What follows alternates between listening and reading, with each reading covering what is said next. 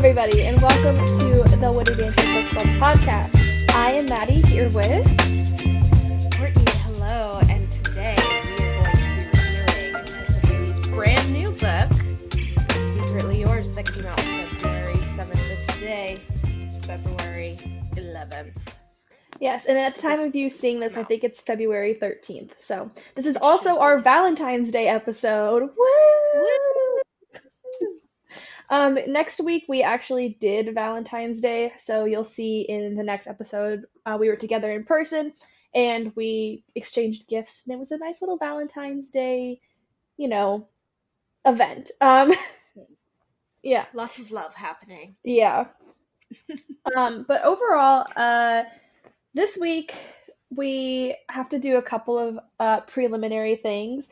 First, in our last episode, we said that this week we would be reading The Wedding Crasher. That is an issue on my behalf, that I am not good at reading calendars. So Courtney and I have planned out pretty much every book that we're going to read up until mid-March, and we had already planned to do this one with like a super quick turnaround time because it's brand new and we wanted to get it out so that people who might be interested in it or like are really like thinking about this book can find other people who are talking about this book at the same time. So we plan on doing that one for this episode that you're watching. But last week, or not last week, the week before, I don't know what I was thinking when I was like, oh, we're going to be in Arizona next week. No, we were in Arizona last week, but you won't see that episode until next week because this Later, episode, yes. yeah. And to be fair to Maddie, I text her every week and I'm like, wait, what book are we reading every week? So it's not like I have it super together either. It happens. The thing is that I created the calendar, so I should know.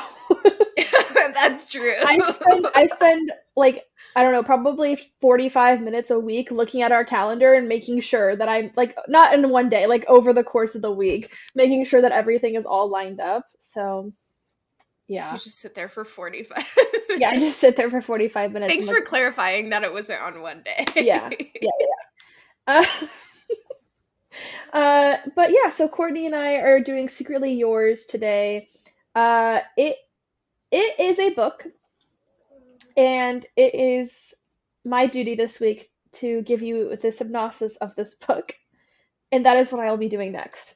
So, I don't know what's wrong with me today. I mean, I know what's wrong with me, but I don't know what's wrong with me, So, yeah. This week we read Secretly Yours by Tessa Bailey. This is the first Tessa Bailey book that I have ever read, and I know that Courtney is a big Tessa Bailey fan generally. Side note, Courtney, Tessa Bailey has a series about cops. Well, I have read, obviously, My Killer Vacation. Right. I don't know if that, and I have read the Crab Fisherman one. To be fair, I really liked It Happened One Summer, but I didn't like Hook, Line, Sinker. So there are some Tessa Bailey books where I'm like, take it or leave it. But I don't think I guess we'll have to delve into the cop one. I think that there are some people who should be reading that one. And I think that would be a great episode to have those people on. Anyway, so this was my first experience with Tessa Bailey, so I'm not super familiar with her work. This is the first one. I just said that like 3 times.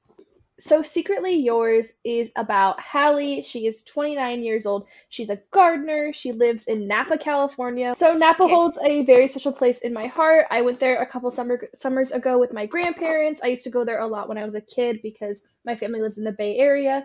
And so for summertime, whenever it was really hot, we would just like drive up there, and it was like a nice little getaway from the warmer temperatures in the Bay. But like I said, this book takes place in Napa, and Hallie is she's just a rootin' tootin' girl, she's very into her dogs and gardening, and she keeps to herself. However, she has one really quirky thing about her, and that is that she has been in love with the same guy for 15 years, and he doesn't even know. He has no idea. 15 years ago, she went to a party at the love interest's house. His name is Julian, by the way. And they had a little smooch in the garden, and then that was it. And then for 15, Almost smooch. wait, They didn't even kiss. They didn't? No, he almost kissed her. I thought they kissed.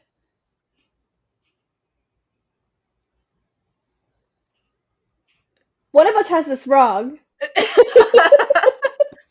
Well, I don't know where it happened in the book. I don't even know how to fact check this. It hasn't been out long enough for me to Google it either, I don't think. Whatever. They may or may not have kissed in the garden. We're splitting hairs here. And he goes his own way.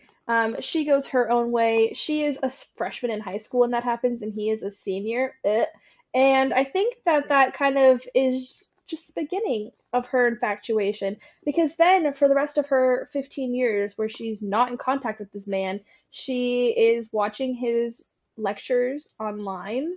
She is stalking a little creepy, just a little, his internet presence, and it's just a little odd. Things start to go a little in the direction that Hallie has secretly been hoping this whole time, when Julian shows back up into Napa. And what is he doing in Napa? He is taking a sabbatical from work so he can write a book because he has anxiety. Now, I don't think that's a spoiler, right? Because that's like mentioned in like the first 50 pages, how he's like an anxious guy. Oh yeah, that's like a big part of his personality. Yeah. So that is, they run into each other, because she hears that he's coming back into town, and she's like, you know what, I'm gonna go over to his house and plant some flowers in his yard, so I have to spend time with him. So she goes over to his house, she's planting flowers, and he's like, oh, I like your flowers, and he's like infatuated with her from the minute he sees her. He's like following her around like a dog, which is ironic because she has 3 other dogs. And it's going really well for her. She's really enjoying this. And they start bonding a little bit. They start talking it through, discussing things. But she's like, I don't know if he really likes me that much, and I really have like all these repressed feelings for him. So I'm gonna write him secret admirer letters, and that's where the title "Secretly Yours" comes from. Is because she is writing him love letters, and she is signing them with "Secretly Yours." And that's pretty much the plot of the story. Or like the spoiler-free version of it. Is there anything you would like to add to that? Not particularly. There's lots of grapes involved. Julian has some issues with his family. And Hallie is still grieving the loss of her grandmother. Those are all basic tenets of the book, but those are kind of the internal battles that they're going through, aside from what I would characterize as like perhaps bipolar disorder on Hallie's behalf.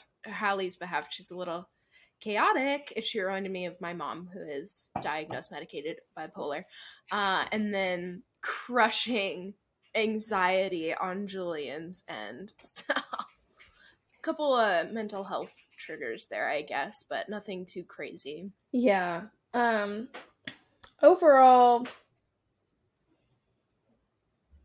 oh, you're right. On the back of the book it says, will she finally get that smooch? Confirmed, they did not kiss. Our first section of things that we like to talk about on the podcast is, would we recommend this to a fellow reader? And I would recommend it, I guess. I don't know. Like, I honestly think that I might forget about this book in time.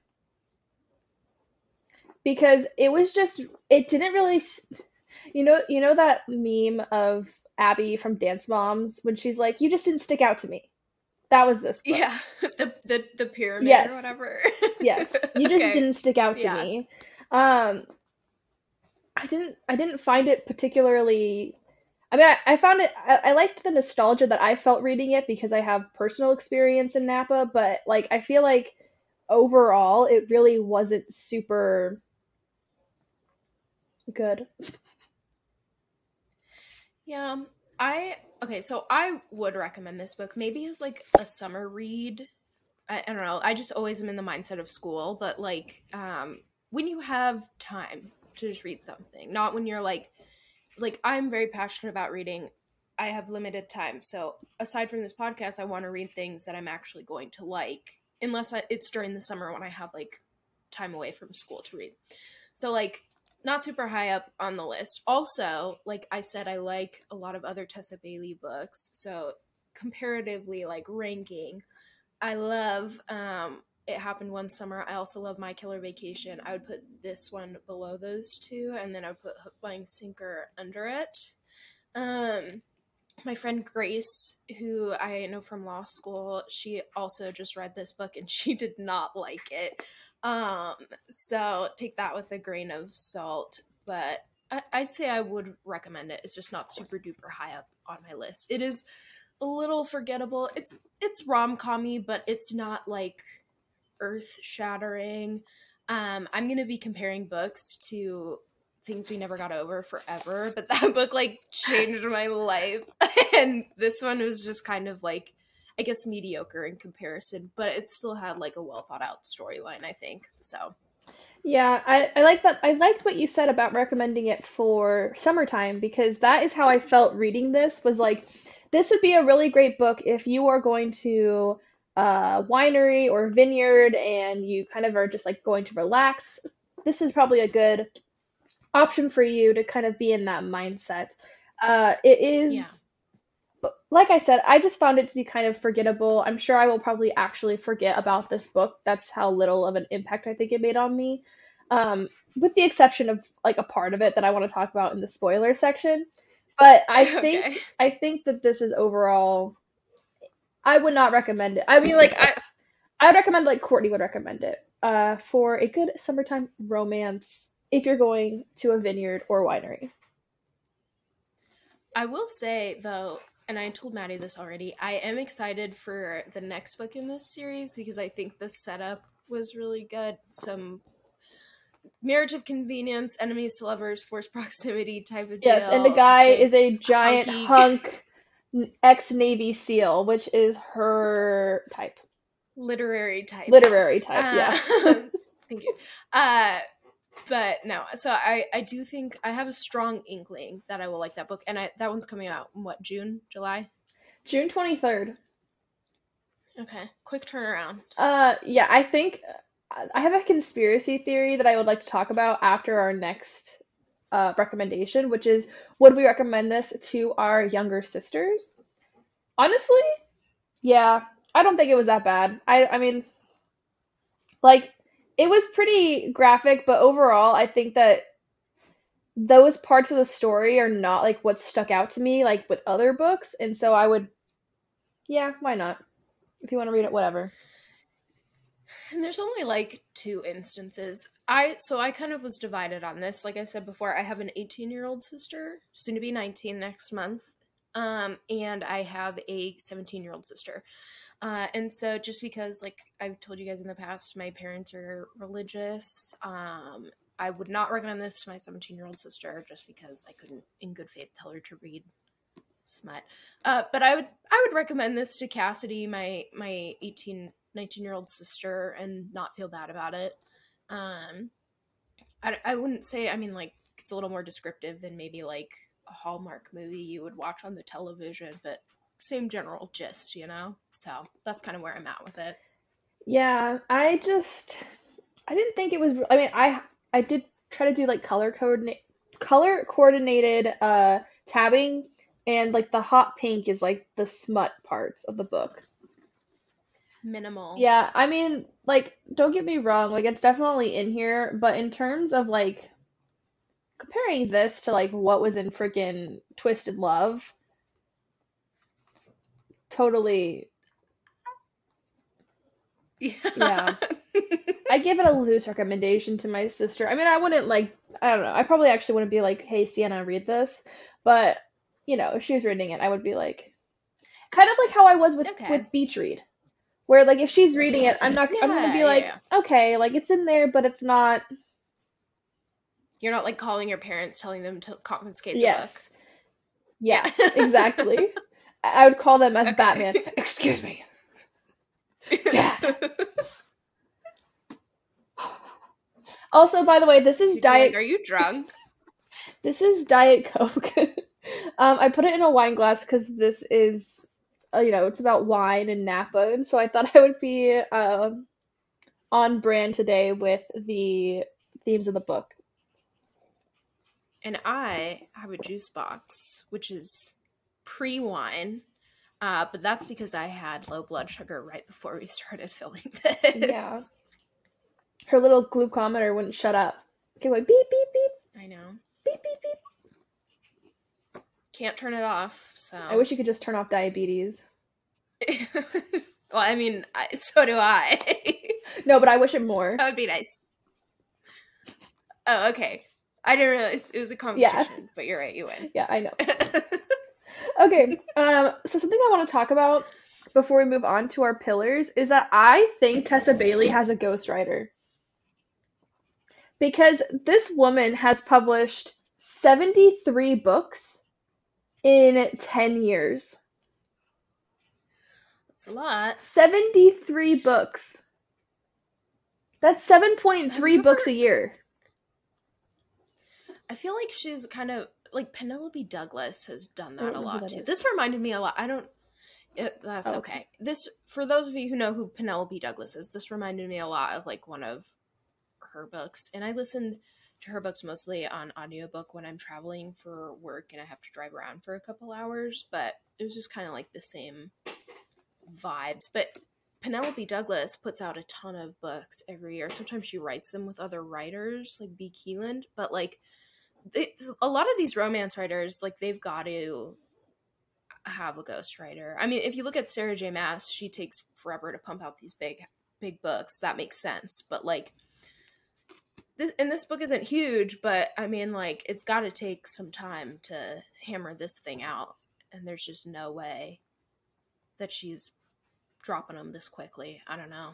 Yeah, I just like, I don't know, something's a little off. And then I was reading the Goodreads reviews, and a lot of people said that this book, and obviously I don't have anything to compare it to, but you do, that this book, the quality of this book is like significantly like a sharp decline from her other books.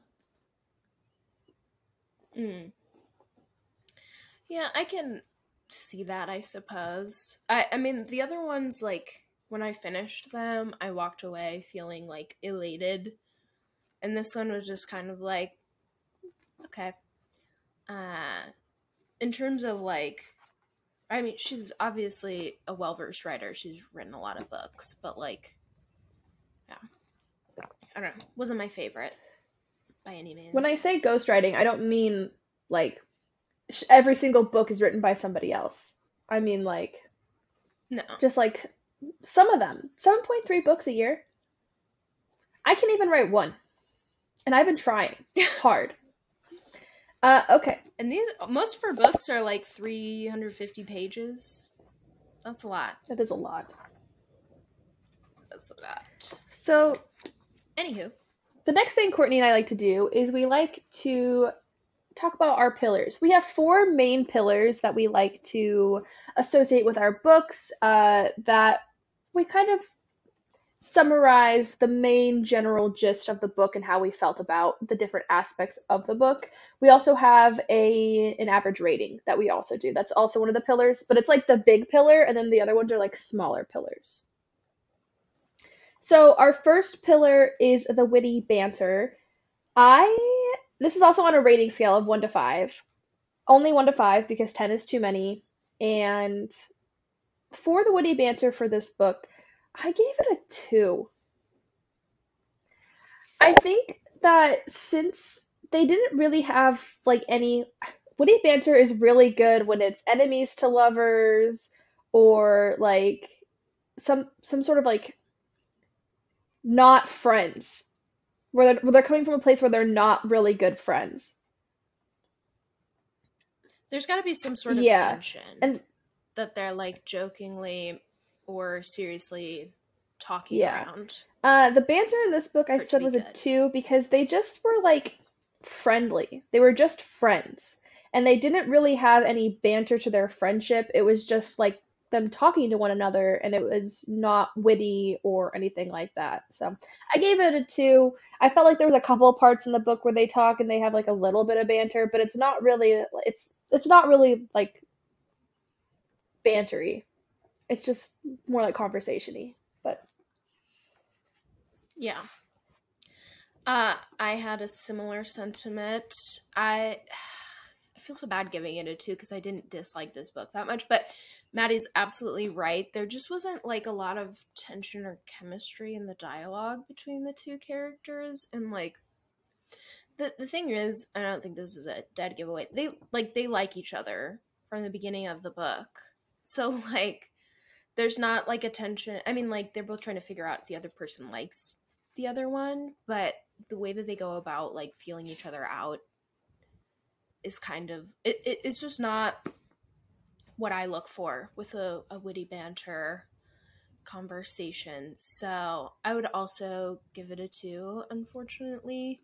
Doesn't mean that I don't think there was some okay dynamics in the book between the love interests, but it just wasn't what I personally look for in that yeah, regard. and that's why our main pillar, the overall rating, is not a like an average of all of the other pillars. It's how we averagely felt about the book. So just because you don't like one aspect of the book doesn't mean that you don't have to like not like the entire book. You know what I Right. mean? So the second pillar that we have is the character development. So for me, the character development in this book was strange. Um, particularly Julian's character development. I feel like, his whole thing is that he has anxiety and that he's like very like a stressed out person, and he's trying to sort of like alleviate his anxieties and work on managing his stress and kind of not being like a perfectionist. Uh, and he does like overcome it, but I feel like he went from one extreme to the other extreme. And I don't know if I like that all that much. I feel like you should want to be kind of in the middle, you know. In terms of Hallie, you know, they're supposed to be like polar opposites, where he's super anxious and he thinks everything thoroughly, and he's always has a schedule and he's planned out. And Hallie is the opposite. She shows up when she feels like it. She kind of is like living in the moment. She's a free spirit. And I feel like both of them needed to come to the middle. And I felt like Hallie came a little bit more to the middle, and then Julian just kept going towards the Hallie side.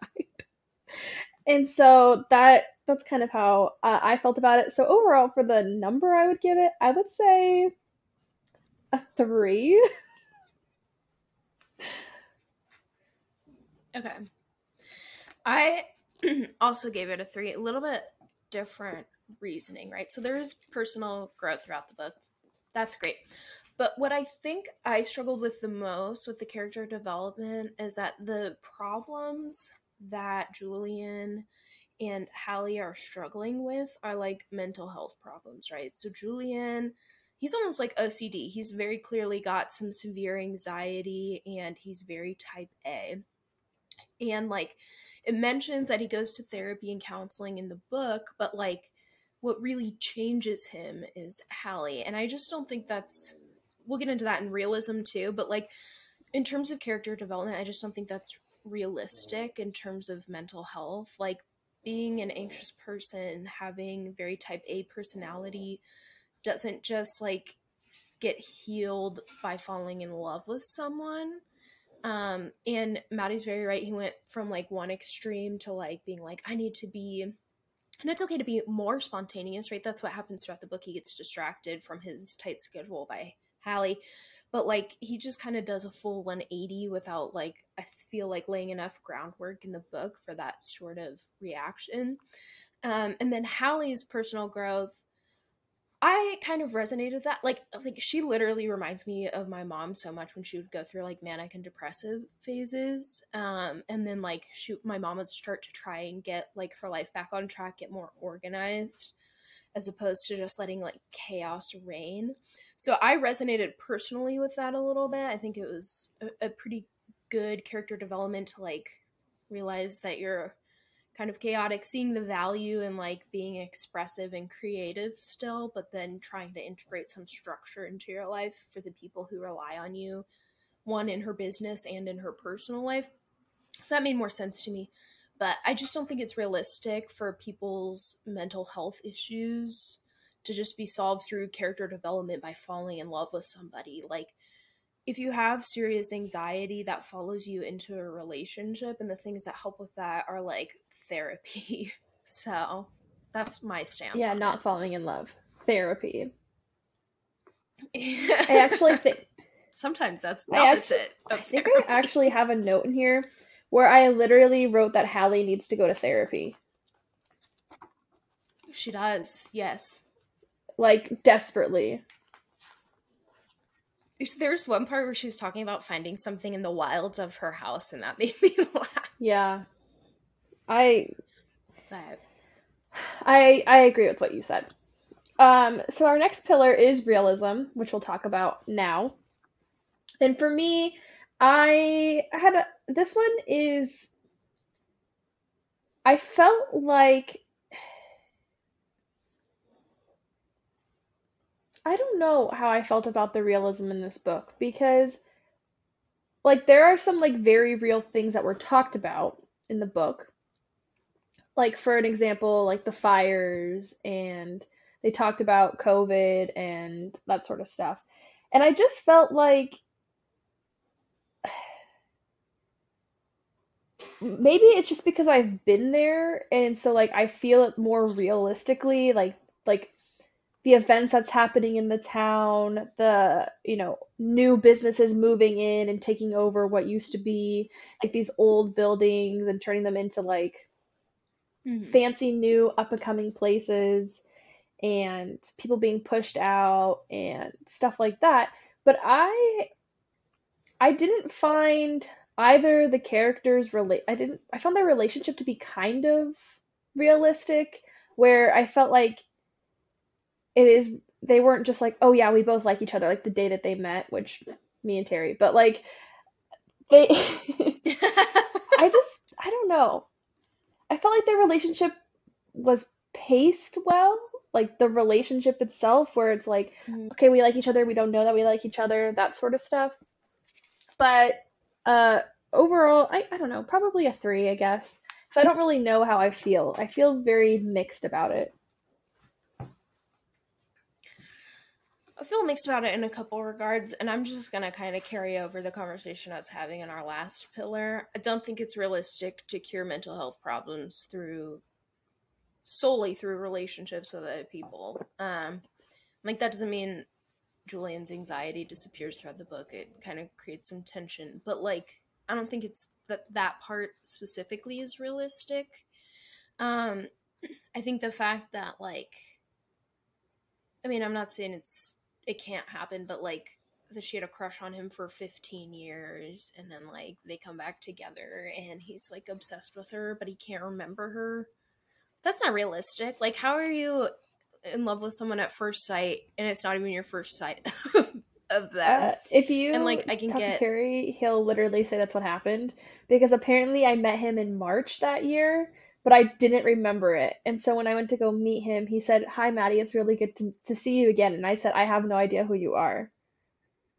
The day that you guys are the exception, not the I know, rule. but still. So I guess I found that part a little unrealistic, which is funny retrospectively. I also found it really unrealistic. So, like we've mentioned, Hallie is a little chaotic. She's a gardener, and so people will be like, "Hey, I would love for you to come garden landscape my house." And she's like, "Cool, I'll do it whenever." And they're like, "Okay." Uh, that's not how businesses are run and how you maintain a client base. Even if it's a small town, like if the electrician says he's gonna come over and fix something in my apartment at a certain time and he doesn't show up until 8 p.m. at night, I'm gonna be pissed. And all the people in town, she would just like not show up or show up after the sun had gone down, and like she just plants things randomly with no plan. I'm like, I don't think that's super realistic. I think that she would not have a very strong business if she did that in real life, regardless of COVID or whatever. Like, people, especially when they're relying on services for their homes and stuff and they have jobs, rely on people being consistent and showing up when they say they're going to and having like a set schedule. So I thought that was kind of nutty. But yeah, so I'd give it a 3 as well. There were, I mean, some realistic points. Like Maddie said, they didn't fall in love instantly. I mean, they had an attraction to each other that they like, that came to the surface throughout the book. They got to know each other a lot more. And like, I do think there's some realism and like having a crush and stuff like that. So it wasn't like a total fantasy land, but it is a rom-com, so there has to be some level of like unrealistic things happening. I also found like everybody, like her best friend's reaction to her, like having this crush for 15 years and knowing about it, and then like her writing the letters and everything like that. Like I just felt like that was so unrealistic, almost to the point. Very Well, and just mature. like also like if I would want you to like shoot me. Like if I was gonna be writing love letters to somebody who I was not already with in like Secret Admirer, I want you to put me out of my misery. Also, I think the most Yeah, especially at 28. 28 also years this old. book has a fantasy character in it, a British person. They're not real. And her best friend was British, so that also ruins the realism because British people aren't real. They were invented for Harry Potter. They literally in this book, there's dialogue where her best friend says, "In it." I laughed so hard. I laughed what? So hard. I had to join Discord so I could tell my friend Peter, who's from England. I was like, Peter, they said in it. Isn't it? Isn't it, bro? Yeah, I kind of hated that. Yeah. And then she said bloody. I don't know why. I just didn't bloody like hell. it. Bloody hell. Like, let's stereotype this down as much as possible. That also brings us into inclusion, which I wanted to talk about also. Not a whole lot of inclusion. To be fair, it is taking place in Napa, where there is already not a whole lot of people of color who live in Napa. Napa is very, very, very white with a very large population of wealthy people. To live in Napa, you need to be, I mean, houses smaller than mine go for like $2 million. It is California after all, but still. But there was a really good part of inclusion in this book, and that is that Hallie is plus size. She's not skinny. She is described as having like a normal person body, where she does not weigh 110 pounds. She's got curves. Mid-sized, if you will. So that was a nice little turn of events, because you definitely don't see people like that in Napa. But yeah, that is the extent of the inclusion, though, in this book. There's really not a whole lot of mentionings. For some reason, I don't think her best friend. Honestly, I pictured her and her husband both as like black, but that's what I thought too. But I don't remember. I don't think it mentioned anything in particular. I think their names played a role in like, I know it's like stereotyping or whatever based off of their names, but Lavinia and I think, Jerome. Is it Lavinia? I thought it was Lavina. I think it's how you say it. Lavina. Something like that. But her husband's name is Jerome. I somewhat recollect maybe reading at some point that she was like a light-skinned woman. I don't know. Moral of the story is it wasn't a big enough of a plot point for us to even remember. So that sense of inclusion wasn't done well. And Tessa Bailey books, sometimes there's LGBTQ characters. There wasn't any in this one. There is one in My Killer Vacation, so like I'm not gonna harp on her for never including them, but there Yeah. wasn't any in this one. So that leads to our final pillar, which is the smut. I gave it a 2. I don't know. Okay, I did too. Because, first of all, sometimes when I'm reading the smut, right, I will turn red. I will think, oh my gosh, like this is so crazy. I can't believe I'm reading this right now. I did not, when I was reading the smut in this book, I was pretty much thinking to myself the entire time, like, is it over yet? Is this done yet? I don't like this. I kind of just want to skip over it, but what if they say something important? Yeah, I also gave it a 2 because like the encounters were kind of They're cringy. so weird. There's one towards the end. It's the ladder scene, and I'm just he says something, and I'm like, maybe I wrote it down. Why? Why would you say that? Yeah, I don't. It's apparently has a little gardener. Yeah, fetish. he's got I a don't know, gardener but it was fetish. weird, and it weirded me out. And then some of the phrases she was using to describe what was happening, I was like, there's no need to use that like analogy, or I was just like, we can. What? It doesn't need to be poetic. We know what we're reading here, okay? Like, I don't know. It could have been better. It was not great. I didn't like it. I can't wait to. I just read a line again that I can't wait to share with you because it made me go, what the fuck?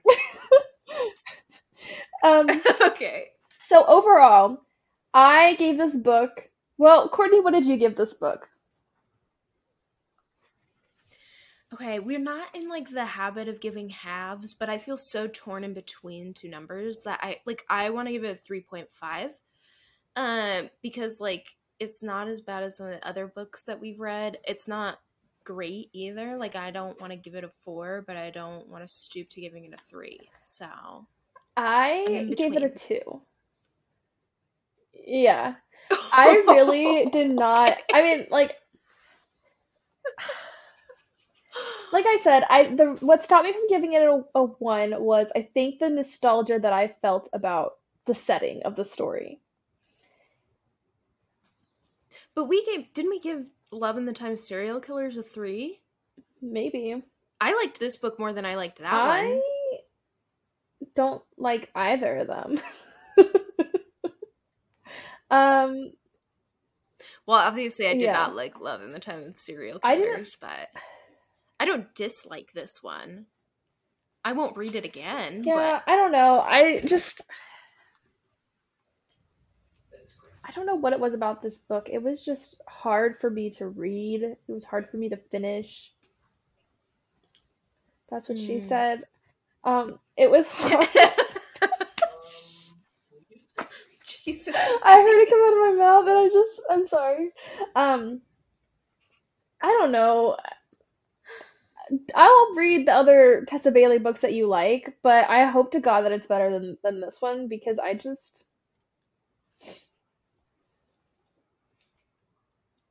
It's okay if we have different tastes. We've generally aligned on most of the books so far. There's bound to be some variation. And like we had similar ratings on the pillars, but like I don't know. I didn't dislike this book. Maybe not the best for like where I'm at this point in my life right now. Like I would have preferred to read one that was life altering. But I don't know. I'm also more like I love rom-com-y stuff, cutesy whatever. And then Maddie also likes to read murder mystery, which is funny based on like our demeanors. You'd think that it would be the other way around. Yeah. So Courtney and I, for a while, past the spoiler section, we've been doing fan casting, but I realized that we're not spoiling anything by doing fan casting.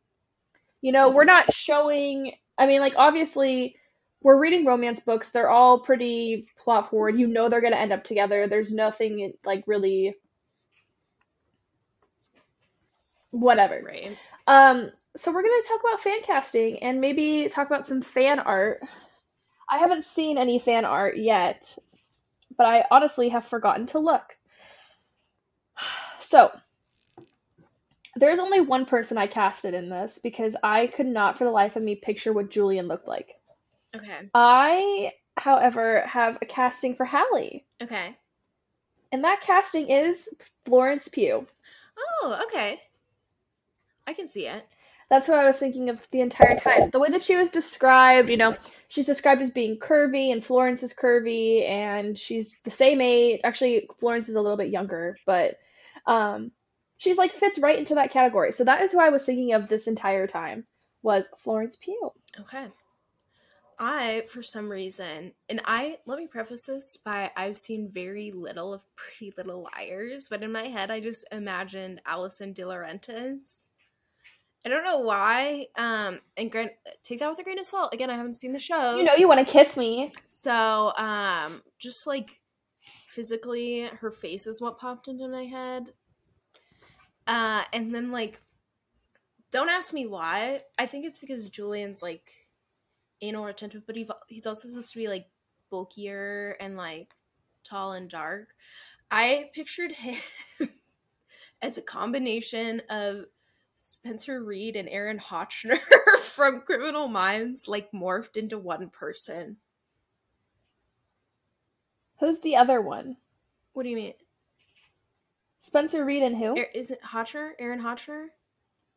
I've never seen Criminal Minds. I know who Spencer Reid is, though. He's like the head of the department. He's taller, darker, more physical. Oh. Don't know why.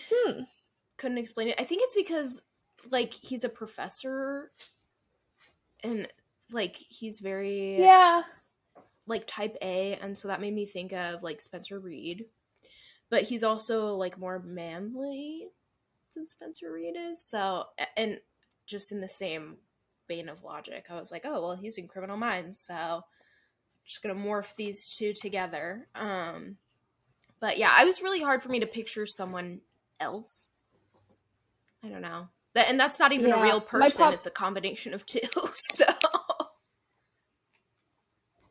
Yeah, I had such a hard time picturing him. Like, I tried really hard to, like, think, like, envisioning, nothing. So, fan casting this week kind of weak. Yeah. Well, and but the only other person I could think of, and you're probably gonna laugh at this. So my freshman year of college, I was in honors English, and my professor was like this handsome, I don't know if he was super tall, but he had like darker features, and he got fired. And I'm sure you can guess why.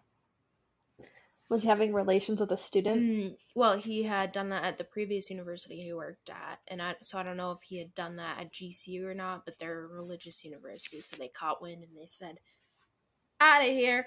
I don't know why, but like for some reason that popped into my head too. I don't even remember what his name was, but I don't find professors or like the professor thing to be super hot. I think it's gross. It's like a power dynamic thing. It's like an abuse of power. Yeah. I think about like the Ted Mosbys and the Ross Gellers, and like, ugh. I don't know. Yeah, it's just weird. Like, people, like, these students are coming to you to learn, and they trust you, and there is, even if you're like, because in graduate school, like, I guess it's not as taboo, I would say, but like, it's still weird because there's a power dynamic discrepancy, even if you're in the same age range. Like, someone who has control over your education, over the outcome of your degree, and so like getting involved romantically just feels weird. That's a very big side note from this book. We're talking to you, Allie Hazelwood, author of The Love Hypothesis. Which I have not read, but yeah. Which neither of us have read, but no. It's just weird. Student-teacher relationships, even in college, are still bad. Yeah, it's gross to me. Yeah. Okay, well, that concludes our spoiler-free section. We are going to be moving on into spoilers. So if you have not read the book yet, if you're not planning on reading the book, or if you have not read the book yet and you want to read the book, Get out of here. be gone. Come back when you finish. But if you have read the book or you don't care, feel free to stay and listen to us talk about the book more in depth about spoilers. Stuff. So, did you do any page marking this week? I did a few page markings, but they were very random. That's great. I have two, four, I have 10 Okay. tabs, and 3 of them are just the smut. So I really only have 7 things I want to talk about today. Like I said, this book was just super, I don't know. There was something really wrong with this book in the pacing of it, I think, because it just felt like things were happening too fast, but also too slow. That things didn't really line up when you think they should line up. But I think my biggest criticism of this whole book is that she only writes 2 goddamn letters. She writes as the secret admirer, technically, but that's like her confession. Yeah. You'd think it'd be a bigger plot point since the whole book is called Secretly Yours. I know. It's like, I really expected there to be like every chapter from like his perspective. I guess it doesn't go by chapters, but every time it's his perspective, him reading the letter. And then the letters playing like, the letters didn't play the role that I think was trying to be conveyed, which is that it was like a serious thing and like it's creepy and weird, but he likes her, so it's not creepy and weird. Yeah, in like, I don't know, it just felt out of place for like how old they are. And I read another book called Dirty Letters by Penelope Douglas, where like the theme is pen pals, but they have like 30 letters going back and forth. So it makes more sense in that book. And I actually really like that book. And it was hard for me to move past the fact that there are only 2 in this one because it just felt like comparatively, like that was supposed to be the whole gist. And it just was more of like an afterthought. I mean, like there's a confrontation at the end about it. But the whole time that they were doing this, I'm like, why is this even a big deal? Like, he already told you he wants to bang your brains out. Why are you scared to tell him you wrote him a letter where you were like, I admire your work ethic? Like, what? Yeah, I really think that you're a great person, and when I watched you, you did nice things for people when nobody was watching. Yeah. So annoying. Well, and what frustrated me too is like, so he feels guilty for like writing the secret admirer because he likes Haley, and he's like, I don't like, it feels like a betrayal of trust. And then she is like, I can't believe he likes me, but he's writing back to this pen pal or this secret admirer. I was like, this is dumb. This is dumb conflict. Like, he feels guilty about it. She feels hurt about it. And literally this all could have been avoided if she would have just fessed up. And it's not even that big of a thing to fess up. And I get that there has to be some sort of conflict. Usually it's miscommunication in romance novels, but it just made me want to scream. Like, I don't know. Also, her name is Hallie. Sorry. Haley. It's okay. You're not the only person who's done that, because on Goodreads, I don't know, like, if they were listening to, like, an audio version or something, but they literally wrote, there's so many calling her Haley. Weird. It must have been the audio. It's Hallie, and the only reason why I know that is because it reminded me, when I first read it, of Hallie from The Parent Trap. Oh, yeah. Whose dad, I'm pretty sure they live in Napa and on a vineyard. Huh. I think that's where they live. I haven't seen The Parent Trap in years, but either. That's, yeah. Interesting. All right, where's your first tab? Oh, you know what? I actually had one more fan cast. Okay, go ahead. And that was for the mom, Julian's mom. And it was the mom from You, Love's mom. Ah, okay. And I don't know if it's because she buys a vineyard in Napa, or if it's because she just kind of gives me that same vibe. Yeah, I can see that. Like a little cold and detached, but also like... Yeah. somewhat free-spirited, I suppose. Yeah, and like the way that she talked to Natalie was kind of like how Love's mom talks to Love, Mm, but then how the mom talks to Julian, it reminds me of how the mom acted with 40. So yeah. that's fair. Also, side note, because his name is Julian, the little frickin' lemurs King from Julian. King Julian! The name Julian has been ruined for me forever Forever. because of Because of Madagascar. Mort. Yeah. Dude, Madagascar was such a good movie and The Yes. Penguins of Madagascar was an excellent TV show. I love the I penguins. love those little penguins. Anyhow, my next tab is okay. That one's also a fan cast. We already talked about that Yeah. one. So the main element of this book is like the second chance lovers and the love letters are kind of like the main romantic tropes in here. I don't feel like either of them were done particularly well. I think that it's a second chance, but like really only for Hallie. Mm-hmm. And the love letters, like we already talked about, don't play they play a role, but they don't play this massive role that you would think that they would play based off of the title of the book. Yeah. Yeah, that's all I have to say about that. There's a few parts that made me laugh. And it was mostly when Julian was like describing Hallie, like, because he's in wonder and awe, like, of her every time he sees her, but like she's so chaotic that like sometimes it just made me laugh. Page 45 is the beginning of chapter 4, super small part, but it literally made me laugh. He's talking about her pulling up and her dog's getting out of the car, and he goes, one dog started woofing and his buddies joined in solidarity, announcing the entrance of their queen. And that made me giggle. I don't know why, but like the dogs were like my favorite characters in the book. Yeah. I actually found some of the things that were said in this book to be rather cringe. Yeah.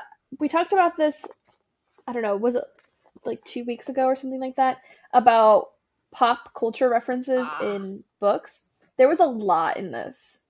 A ton. A ton. And I just not a fan of it. Okay. Page 95, well, 94, 95. This is the first letter. And I wrote, this sounds like Hallie. How do you not just keep up with that? Oh, I know. Like, it sounds like her. And obviously his first thought is, was it Hallie? But then he's like, no, it couldn't be Hallie. It sounds like her. You've been hanging out with her all the time, and she said that she knew you. So, like, yeah. I don't know who else would it be in this. Yeah. Right before that, though, is when she burgles the wine store next to her favorite wine store. Oh, right, right. And he shows up. And I don't know why, but, like, that whole thing just made me laugh. Like, that whole encounter. I'm like, she's literally, like, harassing this business. And everyone's like, oh, haha. Like, it's just because they moved in next door. I'm like, this is erratic behavior. Yeah. Like, they should have called the police on her a while ago. Destroying a long property, time ago. stealing cheese. Yes. What an odd woman. So odd.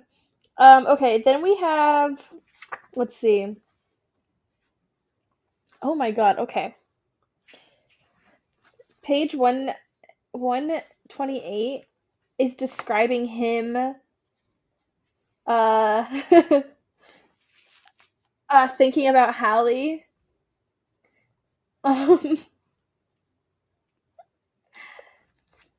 I hated this. I hated it so much. Yeah, it's kind of... Okay, here, throughout the whole book, he's like, I just want some of those Hallie smiles. And I was like, I don't know why. I don't like that. I don't like it. Also, the first thing he ever says about her is about her boobs. Yeah. Like, they meet, and, like, he's like she's standing over him and he's like at his desk or whatever and he turns around and her chest is there and he just like is like, I'm gonna marry her. The eyes are up here, pal. Yeah. Anyway, I really hated that. Gross. Him picturing it. I did not need to. Yeah. Also, like he he like is trying to be respectful of Hallie when he's not turned on, but when he is, he's just like, and he even like mentions that he just feels like a sexist pig when he's like interested in her sexually, and it just comes off like I hated it. I hated it so much. It was just so, and it gets even worse because Hallie is a virgin. And this part really grosses me out because I think that it personally, I don't find like virginity and things like that to be as sacred as like teen movies make it seem like it is. Yeah. Because everybody except for priests do it. Well, and it's like, it's really weird in the book too because he almost like covets that about her, which is Yeah.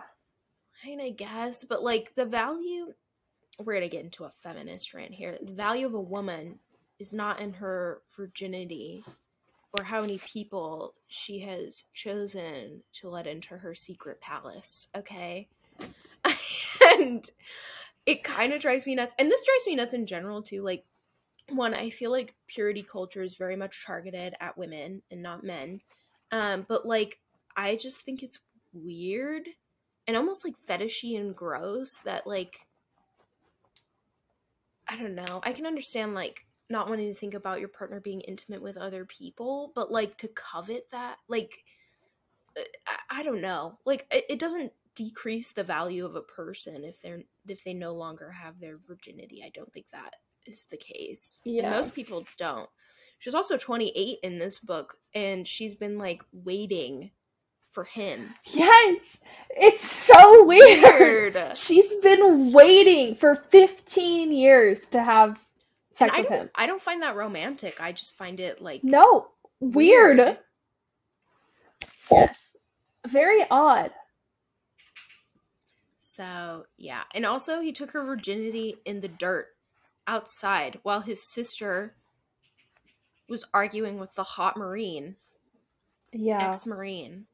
So, that was weird, too. Like, take her to a house somewhere. Yeah. Even a car We're would not be even better. There's also a Nice. scene where they like they do it's hard to explain. There's like a scene on a countertop in a kitchen. You know, where you eat food, where you make food. Yeah. Yeah. I just hated it. I just was like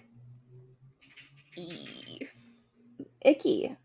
And not icky as in like, ew, so gross. Like, ugh, like it gave me a shiver down my spine, icky. Yeah. Honestly, I don't even feel like we need to go chronologically through this. The last sexual encounter they have in the book, I think, she takes him to her secret garden. And no, it's not a euphemism. It's her actual secret garden. And he's like, get on your knees in the dirt and get him real dirty for me. I was freaking dying. Hold on, there's a line. What kind of fetish is that? Can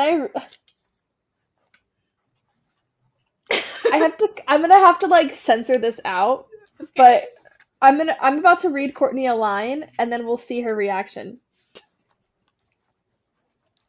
Why did he say that? Gorilla grip. Yeah, gorilla. This thing gripped me. I'm picturing like an alien like squeezing. Yeah.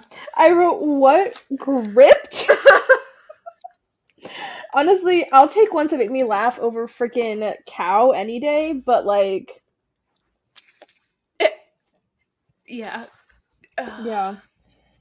The whole get on your knees in the dirt thing was just like, it's not even like, you know, like get on your knees. It's like, no, I want you to have dirt on your knees. Like, that gets me Yeah. horny. Weird. She literally said to him, like, do you have a fetish for gardeners or like something like that? And he's like, I've been watching you plant all these flowers. And I'm like, I'm sure there's euphemisms littered there. yeah. Seeds, you know. Yeah. Don't they describe in purity culture like your virginity as a flower? Yes. Yes. And she's a gardener. Tell me if you've ever seen a man wear a purity ring. The Jonas Brothers. Okay. In real life, have you encountered, because I have encountered women who have The Jonas Brothers. Okay, yes, but like, no, people you meet in your everyday life, not like, I mean, I guess they matter because they're pop culture people. Nick Jonas also has diabetes, side note. I was just about to say that too. He gave me a guitar pick because he saw my insulin pump at a concert, and then my mom lost You could have had his purity ring that night. When I was 11. Yep. Okay. There's an episode of South Park about that. Pardon my sidetrack down the purity culture route, but yeah, I don't know. It's weird sexual encounters. Yeah, and then there's another line when he goes, "Tell me we're fucking tonight, Hallie." What a mood killer. Yeah. Like, we're just trying to have a good time. And he's like, yeah. Before we get too far into this, let me confirm that I'm getting it. You know? And then, like, he takes her virginity outside. Right? Don't like that. In, like, and then he, like, finds out that she's a virgin because he can feel it, apparently. That's not a thing. Why do people think that's a thing? At 28 years old, you're telling me nothing's been up there?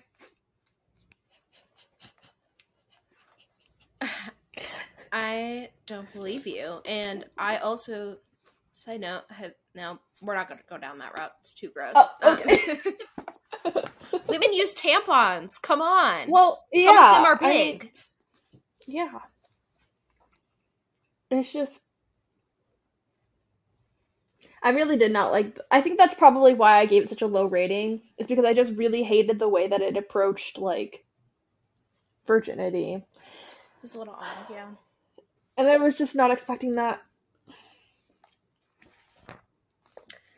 And, yeah, okay, so at the end, like, she goes to retrieve her confession letter because she wants to tell him in person. She does it in the middle of the night while he's staying at her house, knowing that he has anxiety and knowing that a trigger is like people he loves being in danger. He wakes up while she's gone, goes full panic mode. He's not even mad about the letter. He didn't give a shit that it was her. He thought it was her the whole time, kind of secretly. But he goes into this panic spiral, shuts himself in his room for 2 weeks, doesn't talk to her. And then he comes out of his room and his sister's like, oh, hey, it's been 2 weeks. And he's like, what? You're telling me this man who, like, and I get it, like, he goes numb, whatever, but, like, he's so regimented. Like, he's looking at his wristwatch every 5 seconds throughout the book. And I get that, like, anxiety can make you shut down. But, like, for 2 weeks, and his sister was just like, yeah, whatever, knowing that his girlfriend is in, like, full panic mode. Like, I don't know. I understand giving people space and whatever, but, like, call a therapist, get someone involved as his family members. Like, he's destroying his relationship because of this anxiety, and his girlfriend thinks he hates him, and you as his sister know that. So, like, why aren't you doing more to, I don't know. No offense, but not talking to your significant other for, like, I don't know. Like, it was just weird. Yeah. It was very odd. Like, I felt like he says that he needed to, let's see, after all that stuff happens, right? He says, that's why, so, like, he reunites with Hallie, and he says, that's why I've been trying so hard to stay away from you. Anything that threatens this control I have, I've been seeing it as the enemy. At what point in time in this book was he trying to avoid her? Never. No. I mean, he said he did things like subconsciously, like getting up and following her around without really like thinking about it, but like that's not like actively trying to avoid her. Yeah. So, yeah. Yeah. Mm. Well, I don't really have much more to say about this book, do you? No, just that I'm hopeful that the next one will be good. I have a gut feeling that it'll be one of the ones that I like. And sometimes with these duo books, like I said, with the um, Hook, Line, and Sinker and It Happened One Summer, like I really liked It Happened One Summer, and I did not like Hook, Line, Sinker at all. So like I'm hoping it's that, but the inverse for this series, and I like the next one. I'll give it a shot. I'll read it. Like, I generally like Tessa Bailey as an author, so I'll buy her books. But Yeah. Well, then I guess that is the end of Secretly Yours by Tessa yep, Bailey. sayonara. Sayonara, Tessa. See you, Later, I don't know, maybe. later this summer, I guess. Okay, well, Courtney, any final thoughts? Not her best work. Still a Tessa Bailey fan, as opposed to, you know what? I'll take her stuff over She Who Shall Not Be Named any day of the Yep. week. Speaking of So, speaking of my sister, mm, I'm so disappointed in her. I know she has chosen to purchase Violence. books of our literary arch nemesis. Yes. I think I told you when I was flying to Phoenix last week that there was an entire section of one of the shops that was just dedicated to her books. I don't understand the chokehold it has. You people need help. I don't get it either. I can hear your Are puppers you reading snoring. anything for funsies? I'm still trying to finish The Runaway Groomsman. It's a bigger book. It's a little thick, but you know, I read a couple of chapters in between the books that we have for the podcast, so that one's coming along. I don't know what the next one's going to be. It might be Stolen Air by Holly Black, just because I loved the Cruel Prince series, and so I want to see where she's taking this book in particular. But I also really like Megan Quinn, who's the author of Runaway Groomsman, and I bought 2 of her other books, so I might crack one of those open. But I don't know. I just really love feel-good romances, and with some of the books that we read on the podcast, it's hit or miss. So I've been trying to find more reliable ones to read in my free time, just so that I'm still getting that fulfillment. How about you? Gotcha. I am about halfway through East of Eden. I've got some tabs, some notes in here. I actually really love this book. Okay. It's really good. I've Listen, sometimes these classic books, they're like, you gotta read 1984. It's so good. That's me doing a transatlantic accent, if you couldn't tell. Um, it It's and that really book good. sucks. I hated 1984. I thought it was like one of the worst books. Yeah, So I actually am really enjoying this one. I also really do like John Steinbeck. Like I really liked reading Of Mice and Men in high school. So phenomenal book. So yeah, good. and like The Pearl and some of his other shorter works, I have really enjoyed. So this is my first longer book by him that I've read. I'll probably read Grapes of Wrath afterwards, not like directly afterwards, but I'll probably read that book also. But like I said, halfway through, really enjoying this one. I can't wait to do a little like TikTok, Instagram, YouTube review for this because I think that people who are like religious or like not super religious but definitely believe in like a god or like Jesus and stuff like that. Like this is probably a mostly if you're like into Old Testament sort of stories, this is a good one.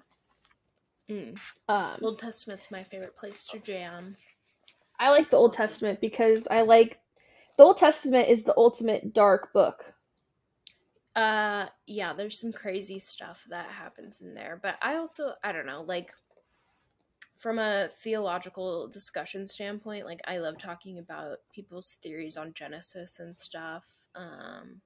I personally am a theistic evolutionist, so I believe it's more poetic than an actual description of the creation story. But yeah, I mean, there's a story of Moses. There's all kinds of crazy crap that happens in Yeah. the Old Testament. So I also enjoy it. But yeah, I'll have to read that one at some point too. But it's a big mama.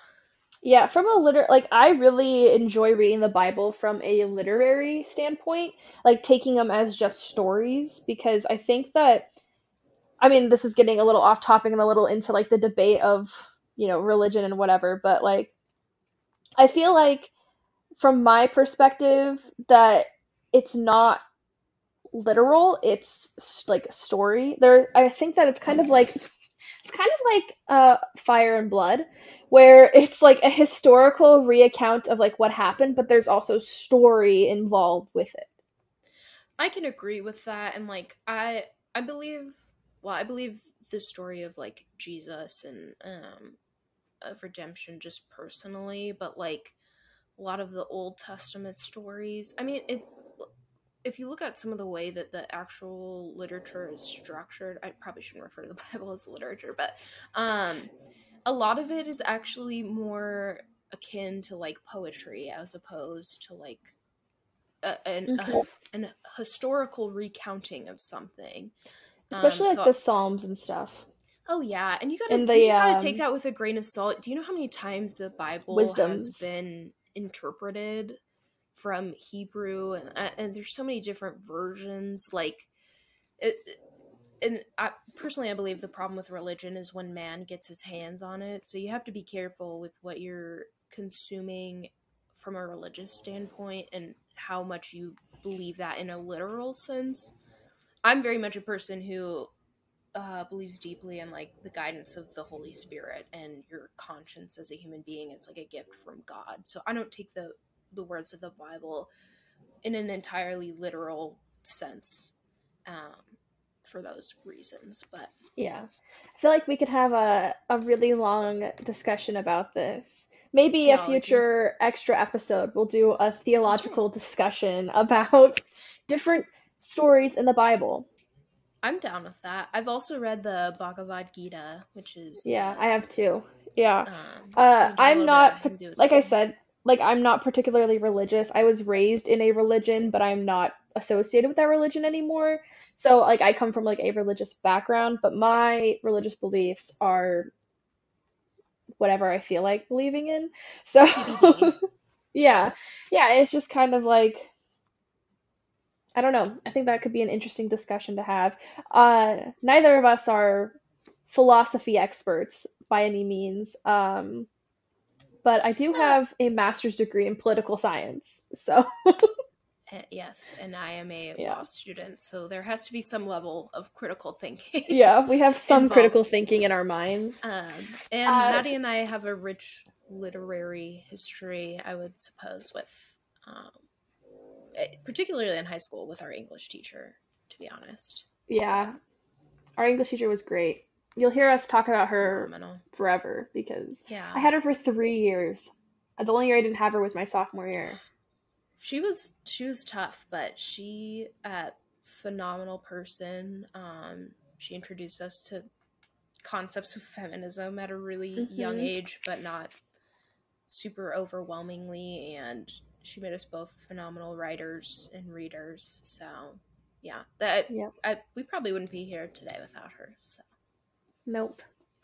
And on that note, next week we will be reading The Wedding Crasher. No, we're reading The Wedding Crasher. I was about to do the same thing because I also got the book out, but I realized next week we're doing The Wedding Crasher.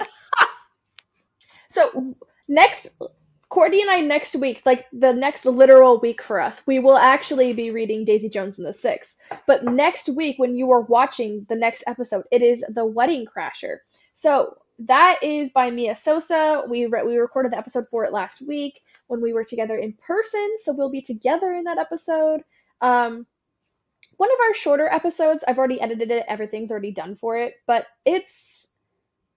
I'm excited for you all to see that one. When we're together in person, it's like everything just seems so right. It is. All is right in the world. And for reference too, Maddie and I, we were going to a literal wedding right after we finished reviewing that book. So we were, one, in a bit of a time crunch, but also it was just funny timing. Yes. But yeah, that one was fun. And we had a great time at the wedding. Oh, they had an open bar. There was mariachi. Mariachi, yes. Come on. It was so fun. The food was delectable, which is rare for weddings. Good. Yeah. I mean, like the dinner, the desserts. We danced probably for like 4 or 5 hours nonstop. Yeah. I was sore for 2 days afterwards. That's how much we danced. But yeah, it was a crap ton of fun. Crap toad. Wow. It was a lot of fun, and we'll be back together again in person here in 3 weeks? From the time that they're watching this episode, yeah. Because this episode comes out on Monday. Let me see. So, I gotta do a little... 4 weeks, I think. 1, 2... No, not even. No. 2 weeks. 2.5. 2.5 weeks. 2.5 weeks! And we have a couple of fun things planned. We're planning on doing not just like an episode like how we usually would do our podcasts, but we're also planning on having some extra little bonus episodes, some bonus stuff coming out. So that's right. That's it for this week, though. Yeah. So I'm done. All right. Yeah. Thank you all. It's over. Yeah. Thank you all so much for watching. I hope you enjoyed this episode. If you are watching on YouTube, please give it a thumbs up and consider subscribing if you made it this far into the video. If you are listening to our audio version on Spotify or Apple, hey, what's up? I hope it's going well. Thank you so much for listening to us. If you care to, please leave us a little review and follow us on TikTok and Instagram at the WITTY BANTER Book Club. Alrighty. That's it. Thanks so much, guys. Happy reading!